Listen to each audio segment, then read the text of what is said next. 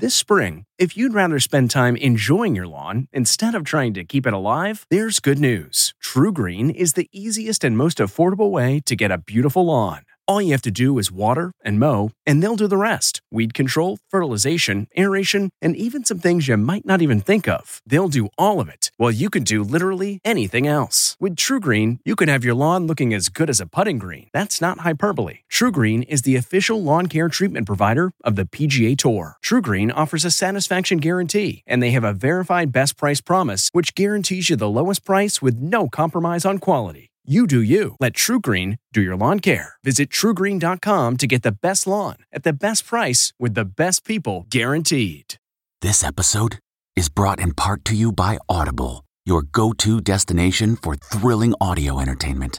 Whether you're looking for a hair-raising experience to enjoy while you're on the move or eager to dive into sinister and shocking tales, Audible has an exclusive collection of thrillers from best-selling authors that will keep you on the edge of your seat. Like James Patterson's first audio-only thriller, The Coldest Case. Experience stories like never before, where every chilling detail is brought to life by captivating sound design. Plus, as an Audible member, choose one title a month to make yours forever. And now, new members can try Audible free for 30 days. Just visit audible.com/WonderyPod or text WonderyPod to 500-500. That's audible.com/WonderyPod or text WonderyPod to 500-500. What makes a life a good one? Is it the adventure you have? Or the friends you find along the way? Maybe it's pursuing your passion while striving to protect, defend, and save what you believe in every single day. So, what makes a life a good one? In the Coast Guard, we think it's all of the above and more, but you'll have to find out for yourself. Visit gocoastguard.com to learn more.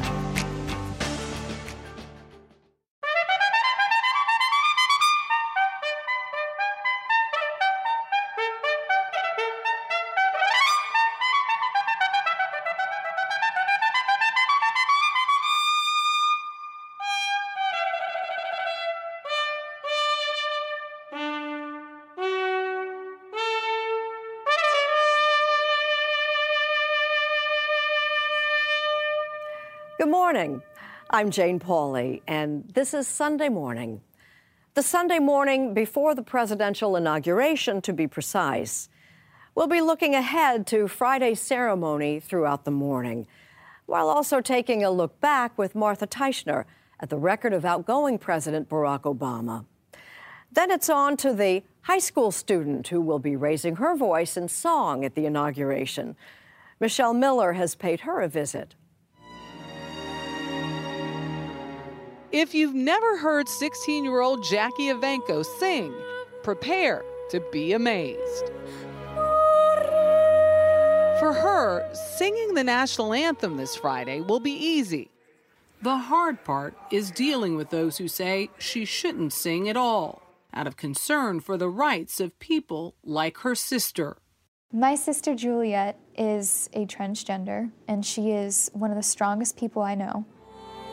Jackie Evancho, raising her voice in our nation's capital, later on Sunday Morning. Viola Davis is an acclaimed Hollywood actress who knows full well that success can never be taken for granted. Lee Cowan will have our Sunday profile. Viola Davis has learned that in Hollywood, praise doesn't always last. They love you, Viola.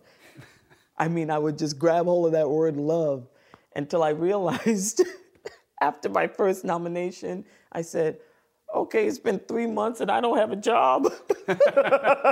She did, of course, get another job, and this one may again have her in line for an Oscar. Viola Davis, ahead on Sunday Morning. The small world that's one well-known woman's personal hobby is actually a window into her larger and complex past. Chip Reed has her story. I want to tell you something.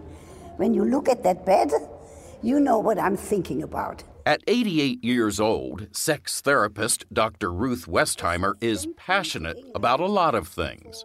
But her true love... Do you have a favorite dollhouse? No, I don't want to play favorites. Parents shouldn't play favorites.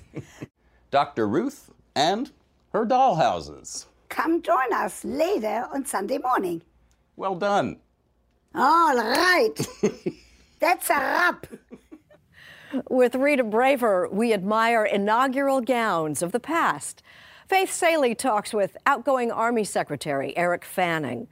Mo Rocca takes us inside the chapel where George Washington prayed after the first inaugural, and more. Welcome to Play It, a new podcast network featuring radio and TV personalities talking business, sports, tech, entertainment, and more. Play it at play.it. 5 days before the inauguration of Donald Trump as our 45th president, we take a look back at our 44th president, Barack Obama. Our cover story is reported by Martha Teichner. Because of what we did on this day, in this election, at this defining moment, change has come to America. It was a moment that seemed to hold so much promise, such optimism. And where we are met with cynicism and doubt, and those who tell us that we can't, we will respond with that timeless creed that sums up the spirit of a people. Yes, we can.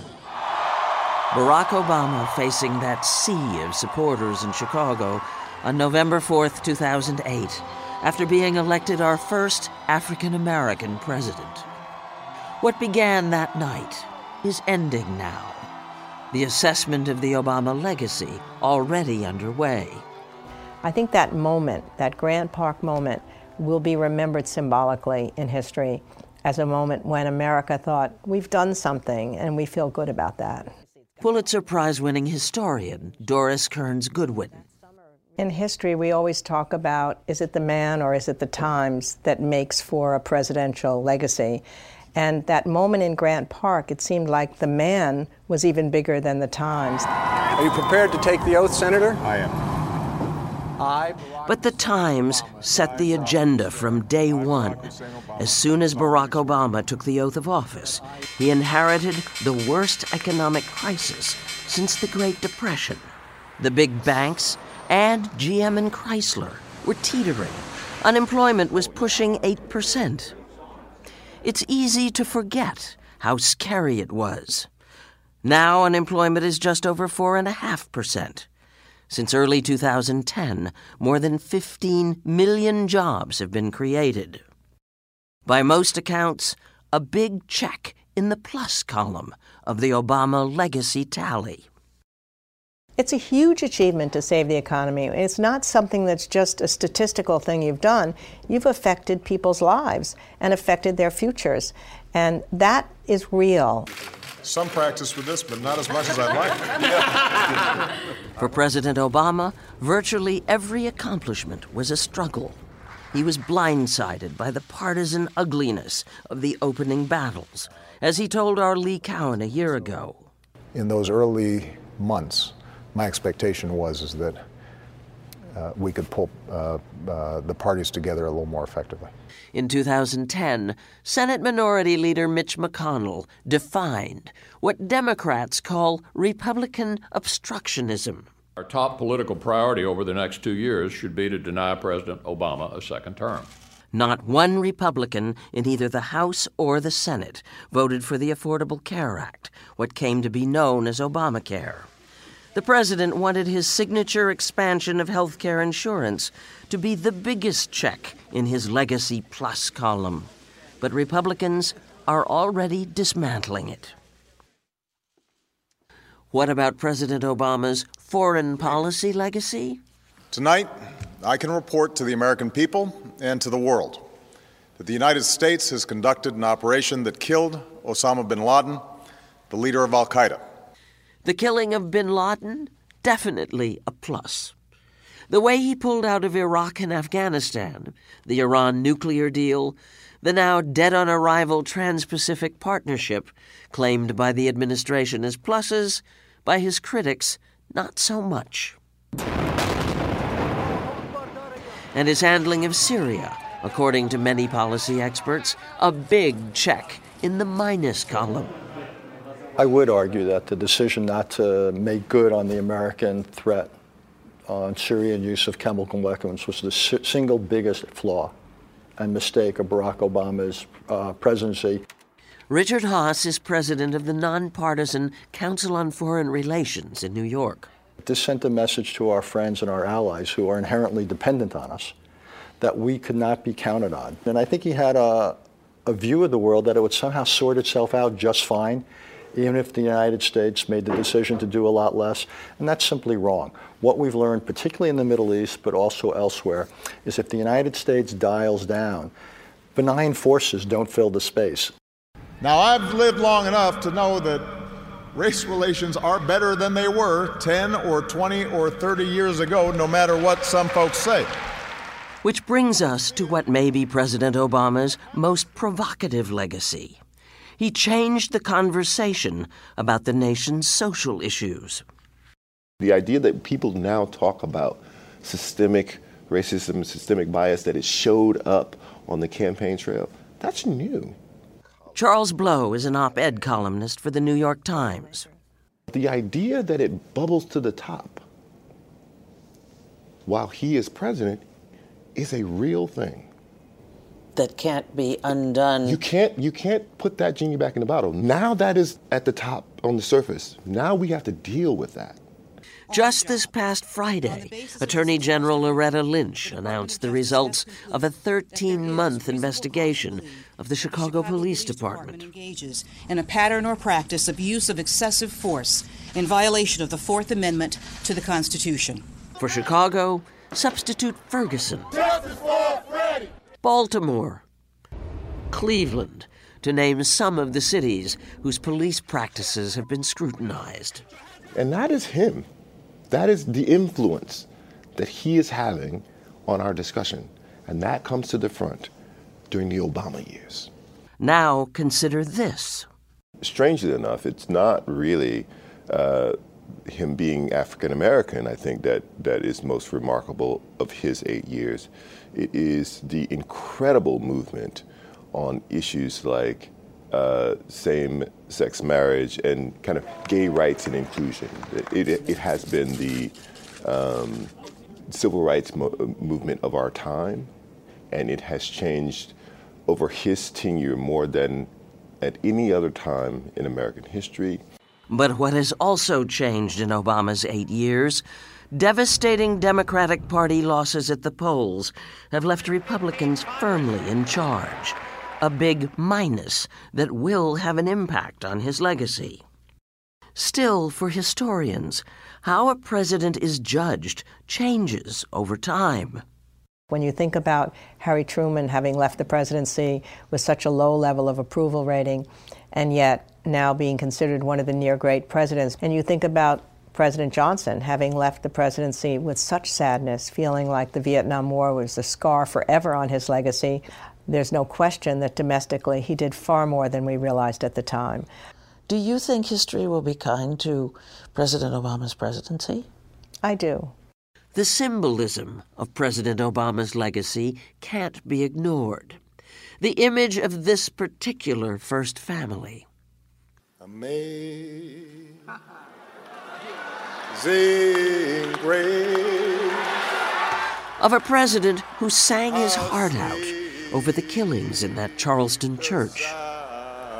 And we watched as hope grew, and in 2 and 2, for the office of the president, guess who?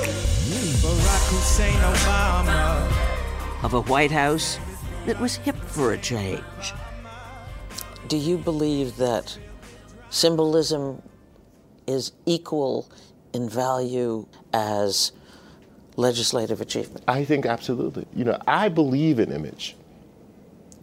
I believe in representation. I believe that it is a powerful, powerful, powerful thing. I have 3 kids who have grown up and they have never known anything but a black president. I mean, their consciousness about a president begins with him. I'm asking you to hold fast to that faith written into our founding documents. It is with symbolism in mind that President Barack Obama returned to Chicago, where it all began, to say goodbye and to consign his presidency to history.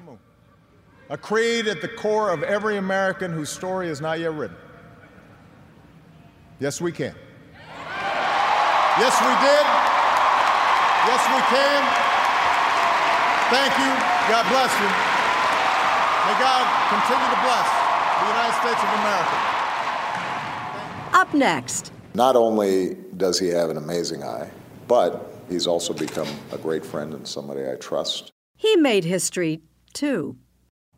President Obama is leaving behind a photo album with many a close-up of his White House years, all thanks to the man our correspondent emeritus, Bill Plant, has been talking with.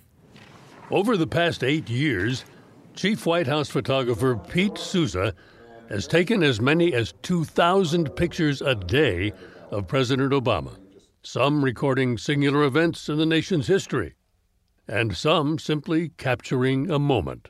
On Halloween a few years ago, this was the son of a staffer, and as he was leaving, he said, "Zap me in your web." One of the things that I'm just trying to do is show him, not just as a president, but as a human being. What's he like as a man?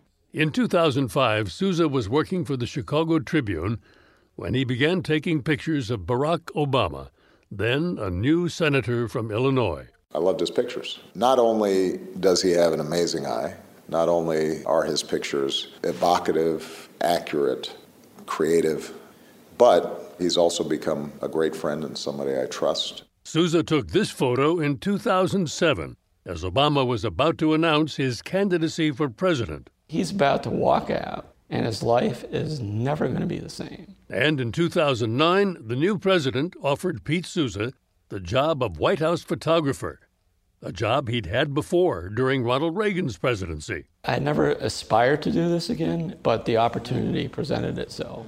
That usually meant a long day of shadowing the president, whether at the arrival of the Italian prime minister for an official visit, in the Oval Office as Mr. Obama made phone calls, or watching Mr. Obama and his wife pass out treats on Halloween. I basically go in whenever I want and stay in as long as I want. And the president had no problem with that. He understands how to get his shot without being obtrusive.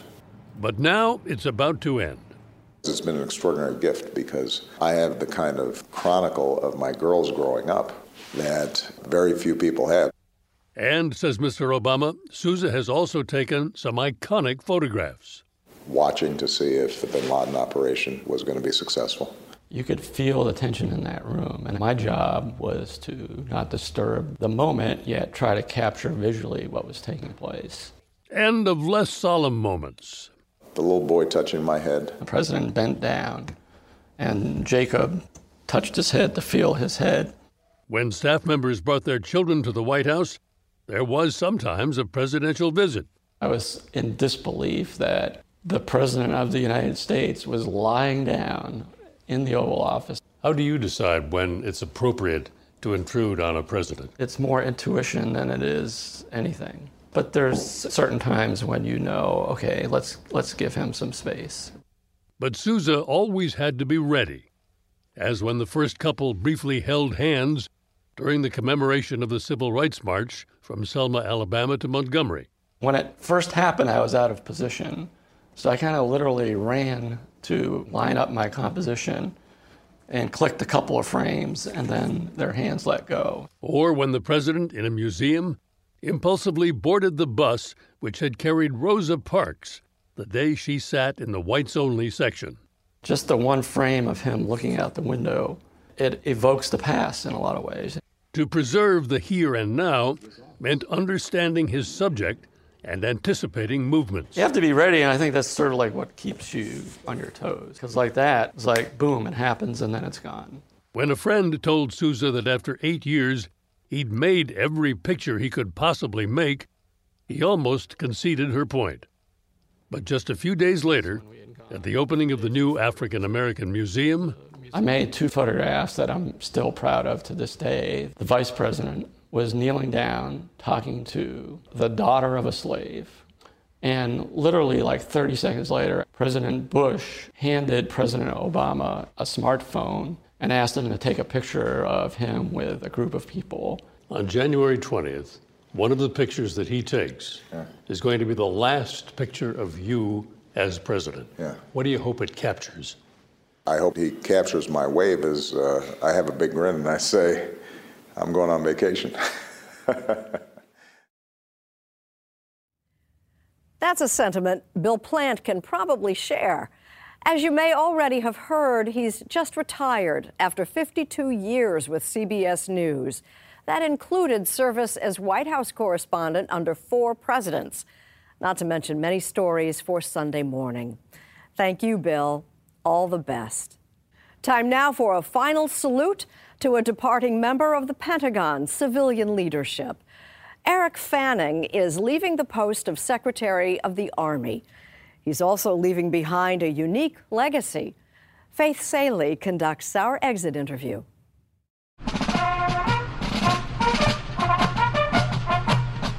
You had a parade. Yeah. Who gets a parade? I did. Secretary of the Army do. Traditions are very important in the Army.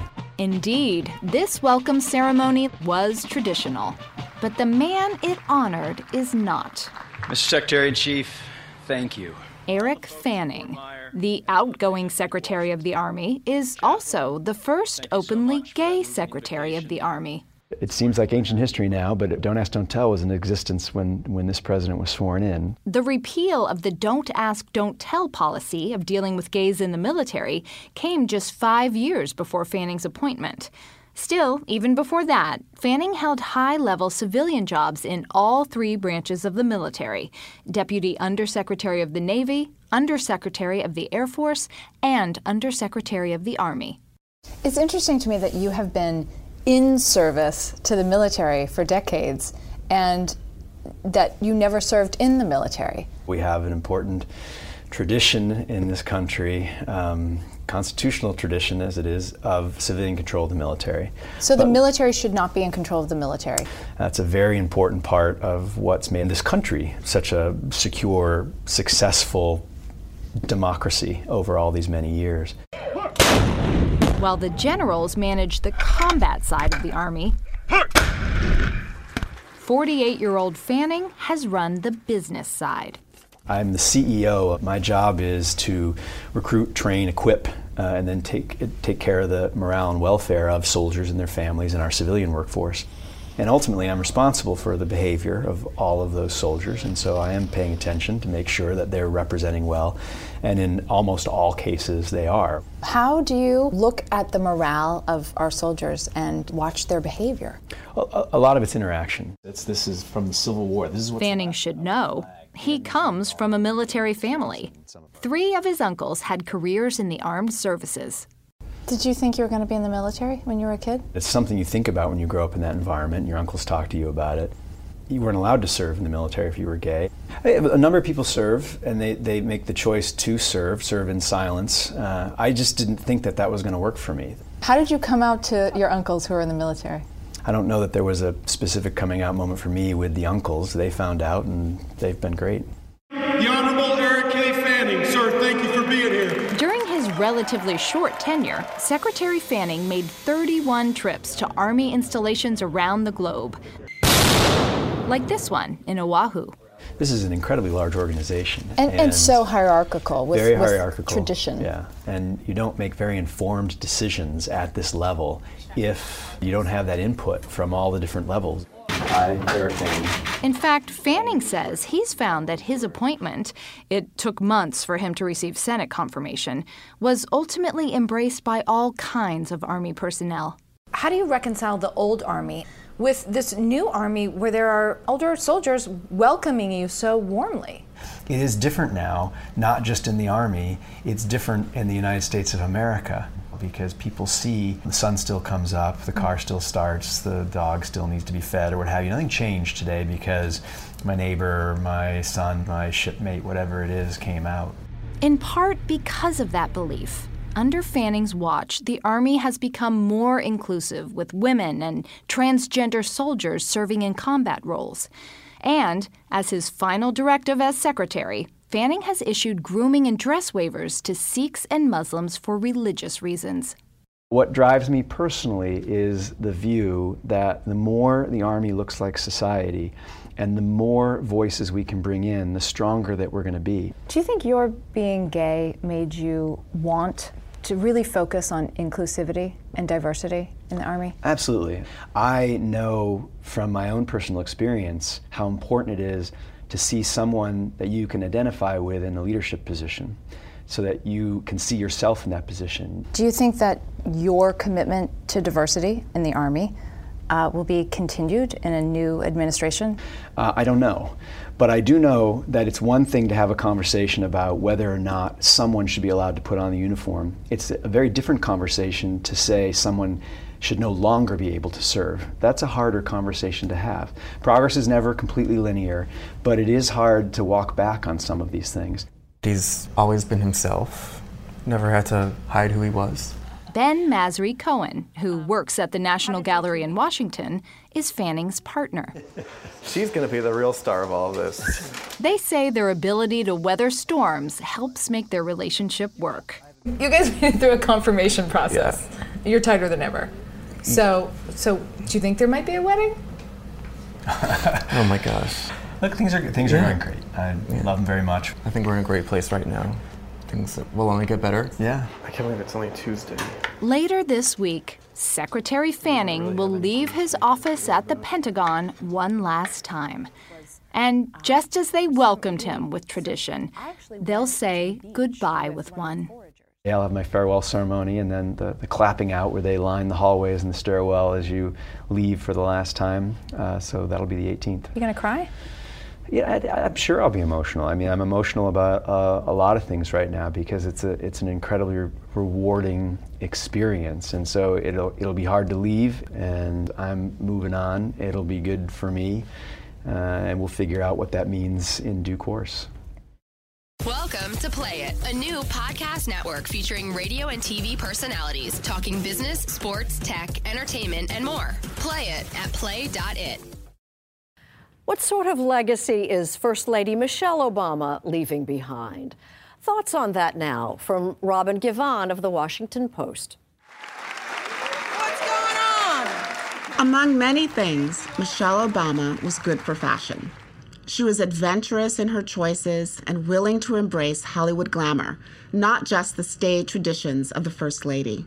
Fashion helped her tell a complex story about the historical nature of her role, the initiatives she championed, and the legacy she would leave behind.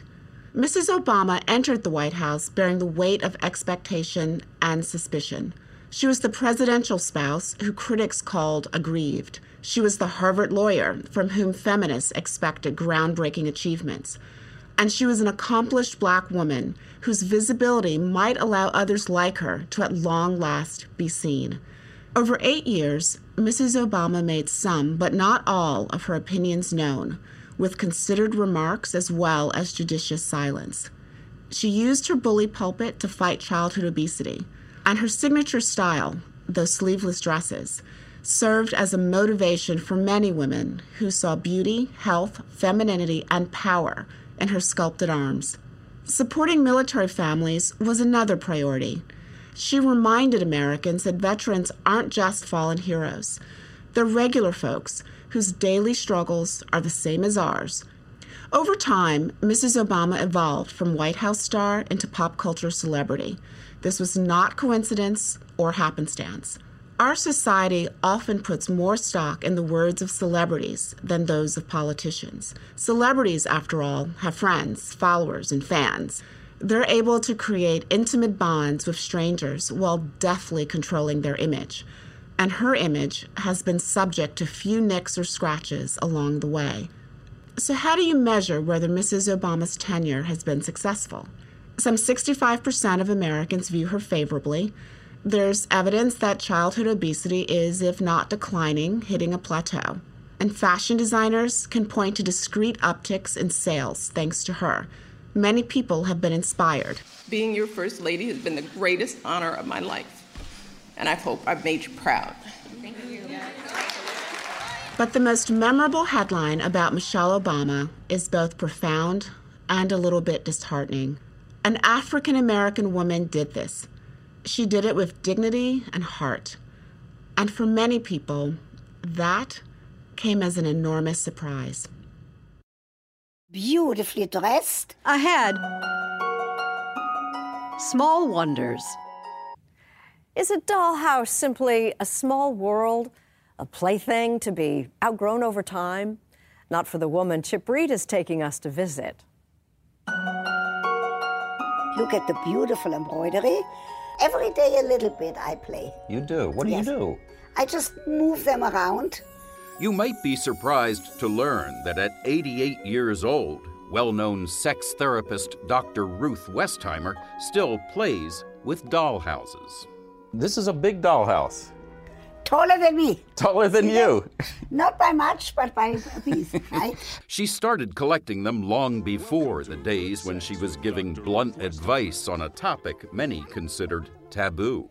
The word is snuggling. You know what that is? Mm-hmm. That is just hugging and kissing. These books about sex. In this house, there are miniature versions of some of her books on sex, but don't get any ideas. Now, there's no sex in these dollhouses, is there? They don't do it. They don't have sex. Okay, good. No, I don't want them to have sex. I will have sex myself, or I've had sex. I have never had the dollhouses having sex. In fact, her obsession with dolls is not just innocent, it's heartbreaking. It started when she was 10 years old in Germany, when the Nazis came knocking. They came in with shiny black boots, very scary. They didn't shout. They just told my father to get dressed to go with them. My grandmother had in the seam of her long skirt, she had some money. I can see it in front of my eyes right now when I talk to you. She took the money out, she gave it to the Nazi, and she said, take good care of my son. Wow. This dress then makes you think of the Nazis taking your father away. Absolutely. Her desperate mother put Ruth on a train to Switzerland to escape the Holocaust. She grew up in an orphanage and never saw or heard from her parents again. Another girl and on the train was crying. She was younger than me. I had one doll with me. They only permitted me one doll. I gave that doll to that girl. That's all you had? And that's all I had because she was crying. She needed the doll more than me. And so began her fascination with dolls and dollhouses. If I have to choose one reason why I have them, is that they're all happy in their surroundings. So inside these dollhouses is a kind of safety and stability that you did not have as a child. That's right. Beautiful setup. She's not just captivated by her own collection. Recently, Dr. Ruth visited Small Stories, an exhibit at the National Building Museum in Washington. On loan from London, it features 300 years of dollhouses. So this is a snapshot of life in 1942. Alice Sage is the curator. They become symbols of your own identity and of your relationships with others. Each one is a window into history. 3 centuries ago, they were status symbols for the wealthy. If we look at the Joy wardrobe, which is in fact not a doll's house but a wardrobe, you can see the influence of 17th century Dutch architecture very clearly on the facade with big scrolls and beautiful stained glass windows. This house from 1890 shows the evolution of technology. It has a telephone and a bath with hot running water, exotic novelties at the time. Others tell much darker stories. This one evokes a young girl's fear as she prepares for an air raid during World War II. Those are gas masks in a box on the floor. She had a very hard time when she was evacuated, and it was a way for her to work through those memories of the war. This was therapy for her. Absolutely. But while many of these miniature architectural wonders focus on bygone eras, the museum commissioned modern designers to let their futuristic imaginations run wild. It is a bit of a scary dream house. It is a bit of a nightmare house. Wendy Evans Joseph titled her Dollhouse An Ordinary Evening with Nightmarish Monsters Surrounding a Child's Bedroom. From beautiful to therapeutic to frivolous fun, dollhouses appeal to the voyeur in all of us. That one thing in my life that even at the age of 88 I can say that has to be constant, that nobody can touch. They are just yours. They're just mine, not for my grandchildren. You can look at them, but you can't take them with you.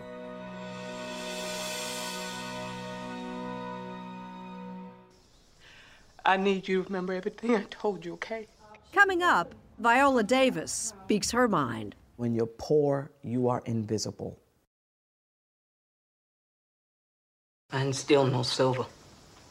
Maybe I can't send you to jail for what you wrote, but I can send you for being a thief. I know something about you, don't you forget that. It's Sunday morning on CBS, and here again is Jane Pauley. Viola Davis won an Oscar nomination for her performance in the 2011 film The Help. And there's already Oscar talk this year about her role in the movie Fences. Lee Cowan has a Sunday profile. It's like I played the doctor, I played the lawyer, I played all those roles, but you didn't know who I was. And that was getting tiresome. And you know why? The thing about it is you could create the most specific emotional life for a character, but nobody sees it if you don't have the words. It's like having a great body and being in a burlap sack. Viola Davis has found her words, in the words of August Wilson, the Pulitzer Prize-winning playwright whose most popular work, Fences, just went from stage to screen. Hush your mouth. Unless you're dead, are you talking about? I don't want to hear that kind of talk this morning. The story is set in 1950s Pittsburgh. Davis plays the long-suffering wife of Troy Maxson, portrayed by the film's director, Denzel Washington. Ain't nobody gonna hold his hand when he get out there in the world. Times have changed, Troy. People change. She is the glue that holds this family together through racism and infidelity and more. A performance that has already earned her a Golden Globe. Davis and Washington both won Tony Awards for the same roles on Broadway. But adapting this story to film was a tricky thing. I always feel that people want to problem solve once the play goes to the screen. So the fear in not making it stagey and making it a cinematic experience, what you do is sometimes you can reduce the impact of it. The film pulls no punches. It's not easy for me to admit that I've been standing in the same place for 18 years. Well, I've been standing with you. I've been right here with you, Troy. I got a life, too. I gave 18 years of my life to stand in the same spot as you. When people come into the theater, whether it's the screen or the stage, they've got to be transported and transformed. The thing Viola can't do is be invisible. She just can't do it. She can't fade away. She can't recede. She can't be forgettable. You know you've made it when actress Meryl Streep sings your praises, as she did on the Hollywood Walk of Fame, where Viola Davis recently got her start. The two first appeared together in the film Doubt.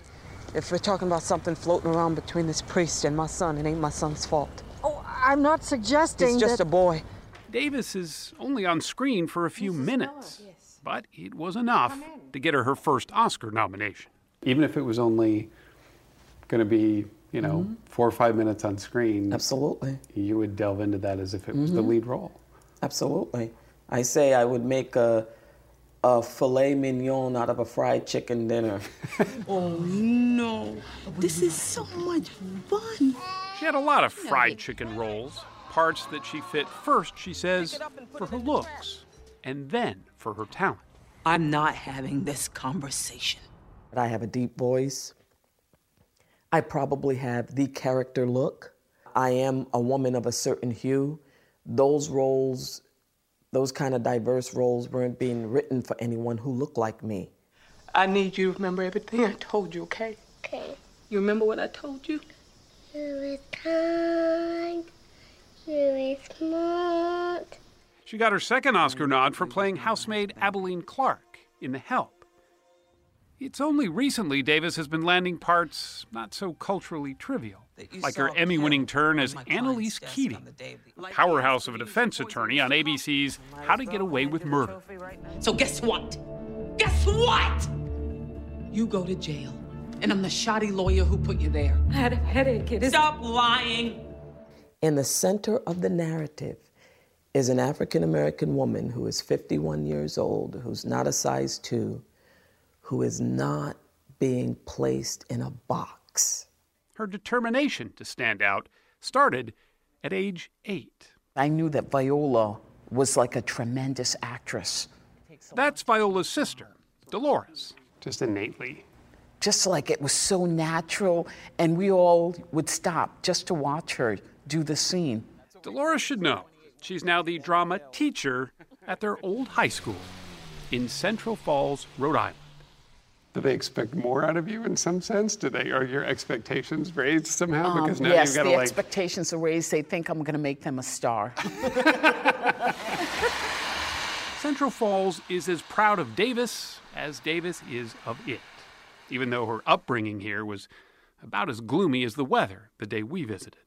The Davises were the only black family in town. Her dad got a job as a horse groomer at the nearby track. Money wasn't only tight, it was almost non-existent. I literally would dream about having food in the refrigerator and in the cupboards. That's it. Does it look the same? It's much smaller than I remember. She took us back to the school cafeteria, which for years was her only source of nutrition. For most of my life, it was the only meal. Then knowing that when I went home, there was nothing there in terms of food. Is that hungry little girl still with you? Totally, completely. Her house, on the other hand, is long since gone, but the memories of the cold and the rats are as fresh as yesterday. The infestation was so unbelievable, and sometimes they would jump on top of us on the beds, and then you could hear them eating our toys at night, just the crunching sound. Davis's yearbook is telling. She listed "when I get rich and famous" as her favorite saying. But that had nothing to do with growing up to be an award-winning actress. When you're poor, you are invisible. Every poor person will tell you, nobody sees you. So being famous was a part, me just wanting to be seen. Being seen as much as she's been seen lately can certainly be tiring. Oh my goodness. But she feels an obligation to give back. And as such, she and her husband, actor Julius Tennant, started Juvie Productions with the goal of broadening the kinds of roles offered to black artists. I just want different narratives for people of color, especially women of color. I just want something that's different. I don't want us to be put in the box. I want it to be kind of a redefinition of who we are. If I can even achieve that in a tiny way, I'll be good. I'll be good. But of all roles, nothing, she says, has had greater impact than becoming a mother. 1, 2, 3, 4. The couple adopted their daughter Genesis 5 years ago, and Davis is there, even for drumming lessons. You could be a bad actor, and that's really hurtful, by the way, when people think you suck. You could be, even if you're like a bad daughter, you know, you can maybe work through that, but you cannot be a bad mother. You just can't. Very good job, you guys. Yay. With Genesis at her side, Davis accepted the honor of having a street named after her back in Central Falls. To those with dreams, sitting in that same school auditorium where Viola Davis first took to the stage as a poor and hungry little girl, she had but a single message. There's got to be a voice deep within you that is untouched by definitions, and it is there that you become divinely who you are. And that is the one gift I plant in every young person in Central Falls, is that your dreams are absolutely much bigger and untouched by your circumstances.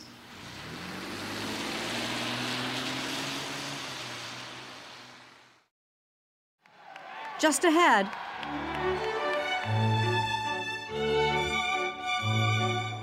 dressed for success.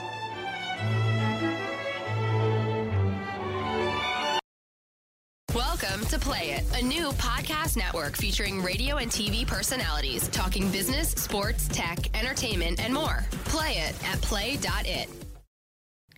Rita Braver now with a story about first impressions and a fashion tradition. President Kennedy and the First Lady venture from the White House.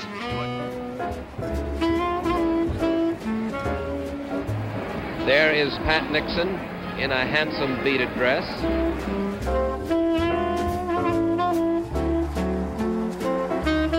They're on the world stage. Every camera that's available will be here photographing the inauguration and that first dance in the inaugural gown. Ann Stock should know. As a former White House social secretary, This is me with the president, and a former Bloomingdale's executive, she believes that inaugural gowns tell an important story. It's the history of who we are. It's our humanity and our history unfolding before us. And so the First Lady's collection at the Museum of American History is one of the most popular exhibits in the whole Smithsonian. That's stunning. One of the earliest inaugural gowns here was worn in 1905 by Edith Roosevelt, wife of Theodore. This would have been a very corseted dress, a very formal dress, but she was a very formal person. And curator Lisa Kathleen Grady says, 60 years later, Lady Bird Johnson's gown was equally of its time. Can you imagine someone wearing fur trim today? Oh, not now. It's also said that LBJ suggested that she put sable on the sleeves, that he told her, Bird, you need to dress it up some. Fashion icon Jacqueline Kennedy helped design her own ensemble. Now so fragile, it's usually kept in storage. It was such an elegant piece over that beautiful creamy chiffon-y gown. And these spectacular buttons. Aren't these amazing? If you remember Mamie Eisenhower's pink, sparkly rhinestone gown, this is the purse that she carried with it. Wow. This is Bess Truman's inaugural gown.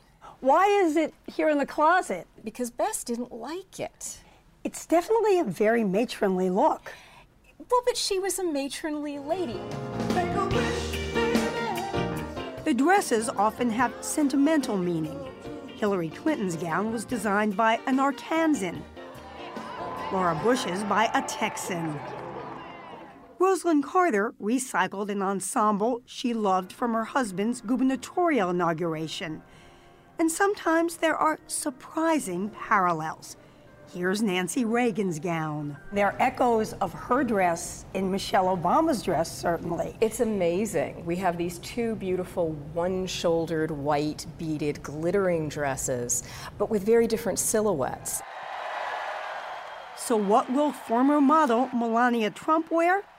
It's still a state secret, but... Oh, I absolutely think that it will be an American designer and it will be made in America.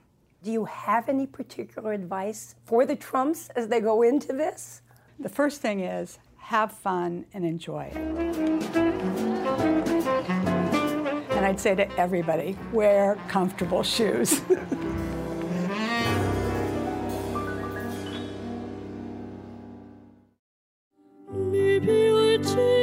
Still to come, we take note of Jackie Evancho.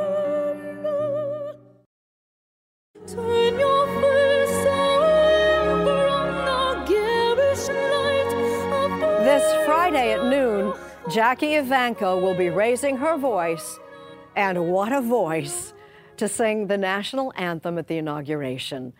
With Michelle Miller, we take note. You two are sisters. Yes. How's that working out for you? Wonderful. Yes. It's a normal sibling relationship. We have our good moments and we have our bad. Jackie and Juliet Evancho are typical sisters in many of the usual ways. Why do you have bad moments? Well, because we're competitive. She always had to have the prettiest Barbie and the prettiest dress, so. And me being the amazing person I am, I gave it to her. Yeah, but now look, She wears the pretty dresses and performs for so many people. And that's one of the few things that set them apart. At 16, Jackie Evancho is fast becoming an international star. With a voice like hers, you'd think she was born singing. But that really wasn't the case. I always sang a little bit, like around the house, just like everybody else. It was never good until I got my tonsils removed, and they were abnormally large, so my whole voice changed. My voice clicked and found its place, and I mean, that was when I was 8, so that's when it happened. What happened was this.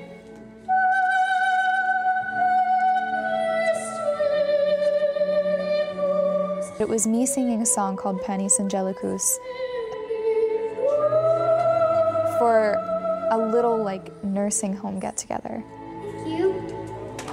Parents Mike and Lisa submitted that video to the TV competition show America's Got Talent. And Jackie got the call.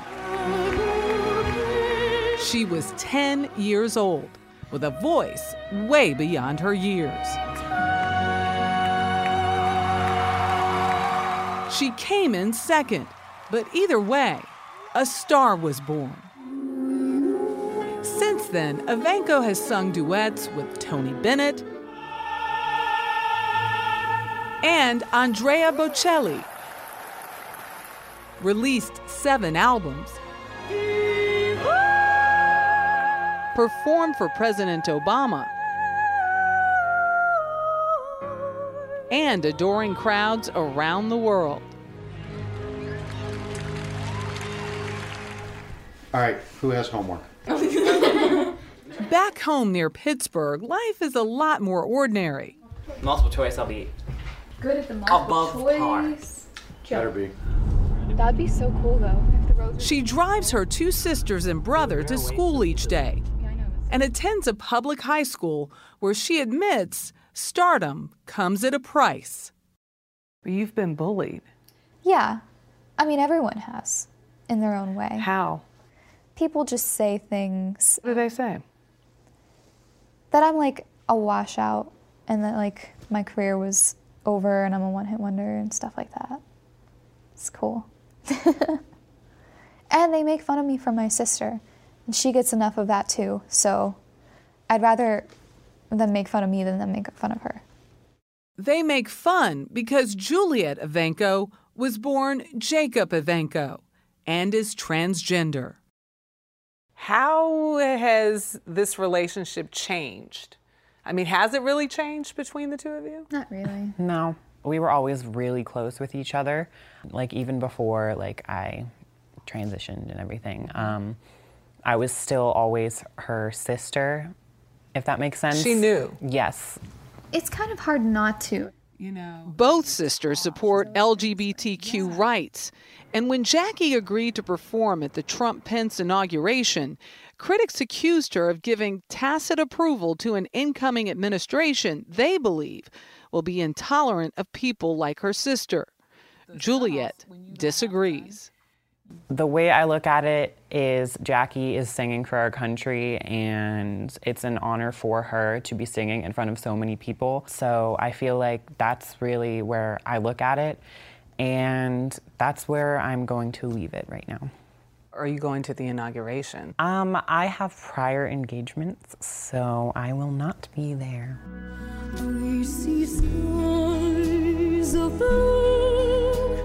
So this Friday, as America turns its eye toward the future, a little girl with a big voice will step up to the microphone and just sing her heart out.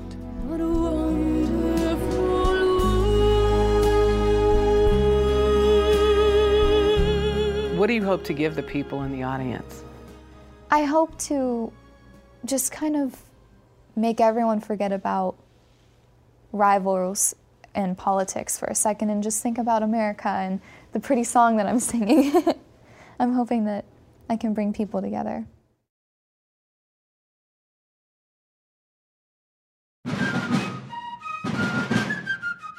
Coming up, it all started here.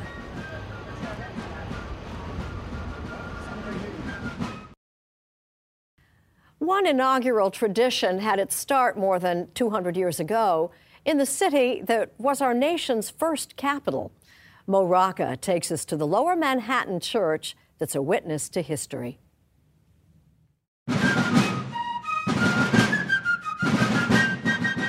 New York City, April 1789.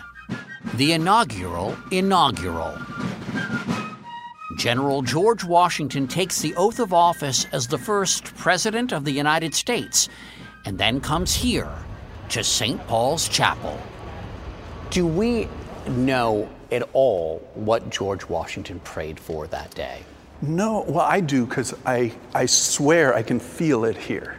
So this is the entrance that George Washington used. The Reverend Dr. William Lupfer is the rector of Trinity Church, which includes St. Paul's. And I think he prayed for peace, for reconciliation. You can just feel it here. What else would he have done, right? No one prays for peace more than people who've been through war. Washington's visit is just one milestone in the history of this Episcopal chapel, which recently celebrated its sesquicentennial. And of the Son. That's 250 years of worship, service, and what seem like miracles.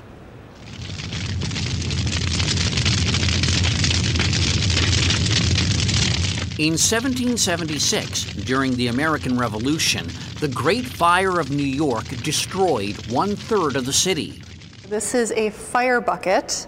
But a bucket brigade saved St. Paul's. It was actually found up in the rafters of the church in 2009. Perhaps this was one of the buckets that was used during the Great Fire of 1776. Archivist Ann Petramo says it's unclear who started the fire. This is the sermon that was preached the day after the fire of 1776. But the chapel's British reverend had already made up his mind. He's pretty squarely laying the blame for this on the Patriots. He thinks that this was sort of a slash and burn thing because they were leaving and the British were coming in to occupy New York. Talk about a first draft of history. Right. Over the centuries, as downtown New York changed, St. Paul's played host to a diversity of congregations. And then in 2001, St. Paul's found itself right across the street from Cataclysm.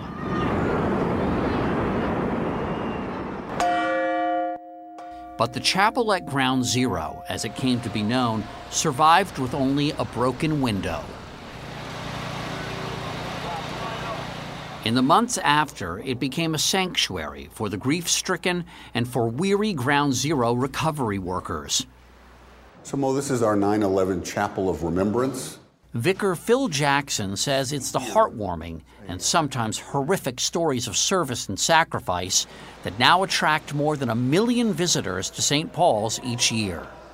One story that I heard is that the upper gallery was lined with Timberland boots that had been donated by the company, because if you came to work here to do a shift at Ground Zero, by the end of your shift, the soles would have melted. So they just threw them away, and then the next day would get another pair. And it's in these two catastrophes, 225 years apart, that Rector Lupfer believes St. Paul's finds its identity. I think both of those events were enormously disorienting. And to be right next to it and survive and then minister to the aftermath has been sort of a horrible opportunity for us. A horrible opportunity. That's a great way of putting it. And I think it informs us to be very intentional about bringing opposites together and bringing disparate voices and emotions, passions, and feelings together. Which is why St. Paul's hosts a Jewish congregation and works with a neighboring Islamic community center. We're good friends with them, sort of layperson to layperson. On Friday at St. John's in Washington, President-elect Trump plans to worship before his inauguration. A tradition that began here at the chapel that's been witness to both the best and worst moments of our history. Is it important that the incoming commander-in-chief worship on the day of his or her inauguration? Yes. And I think the commander-in-chief needs to be grounded, needs to start with their feet on the ground and with humility. And there's nothing more humbling than standing before God and admitting that.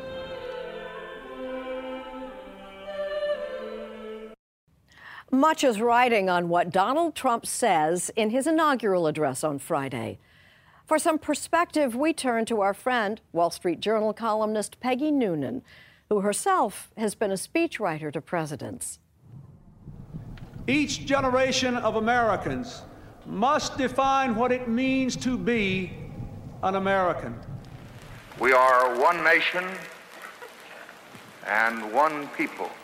This great nation will endure as it has endured. A presidential inauguration marks an American glory, the peaceful transfer of power in the world's oldest continuing democracy. For new presidents, the address is a chance to show your stuff, to say, this I believe, this we believe, here's my intention, my hope. A new president wants to show he's equal to the moment. Sometimes they buckle under the rhetorical pressure, sometimes not. You can trace a lot of history reading inaugural addresses. Thomas Jefferson's second inaugural showed some considerable self-regard. He felt that in his first administration he'd made a lot of wise decisions. But what takes you aback is his withering dislike of the media. He said the artillery of the press has been leveled against us. He accused them of falsehood and said they deserved punishment. Abraham Lincoln, all acknowledge, produced the great inaugural masterpiece. It was his second address, and it was brief. After 4 years of war and endless talk, there was little new to be said, and he summed up the reasons for the war in a single sentence that was itself a masterpiece of compression. Both parties deprecated war, but one of them would make war rather than let the nation survive, and the other would accept war rather than let it perish. And the war came. And of course, his famous ending, with malice toward none, with charity for all. Reading Lincoln's second inaugural address is like hearing a friend think aloud, only your friend is a genius. For me, when I think of the first statements of a president, I think of two things. One is what Harry Truman said after he was sworn in a thrown-together ceremony at the White House. It was April 1945. Franklin Roosevelt had died suddenly of a stroke. The next day, Truman came upon some reporters. He said, "Boys, if you ever pray, pray for me now. When they told me yesterday what had happened, I felt the moon, the stars, and all the planets had fallen on me." 3 years later, he would be elected president, inaugurated, and give an address. It was fine, but nothing close to the eloquence of that earlier day. Ask not. The words I remember most come from JFK's first and only inaugural address in January 1961. They are not the most famous words he spoke that day. It's the very last sentence of the speech. Let us go forth to lead the land we love, asking His blessing and His help, but knowing that here on earth, God's work must truly be our own. Most all of us hearing that today would probably say yes, and agreed, and how lovely.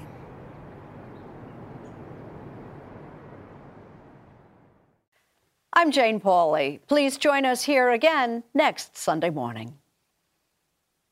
Hi, it's Stephen Colbert. And I'm here to tell you about The Late Show Pod Show, which is the podcast of The Late Show with me, Stephen Colbert.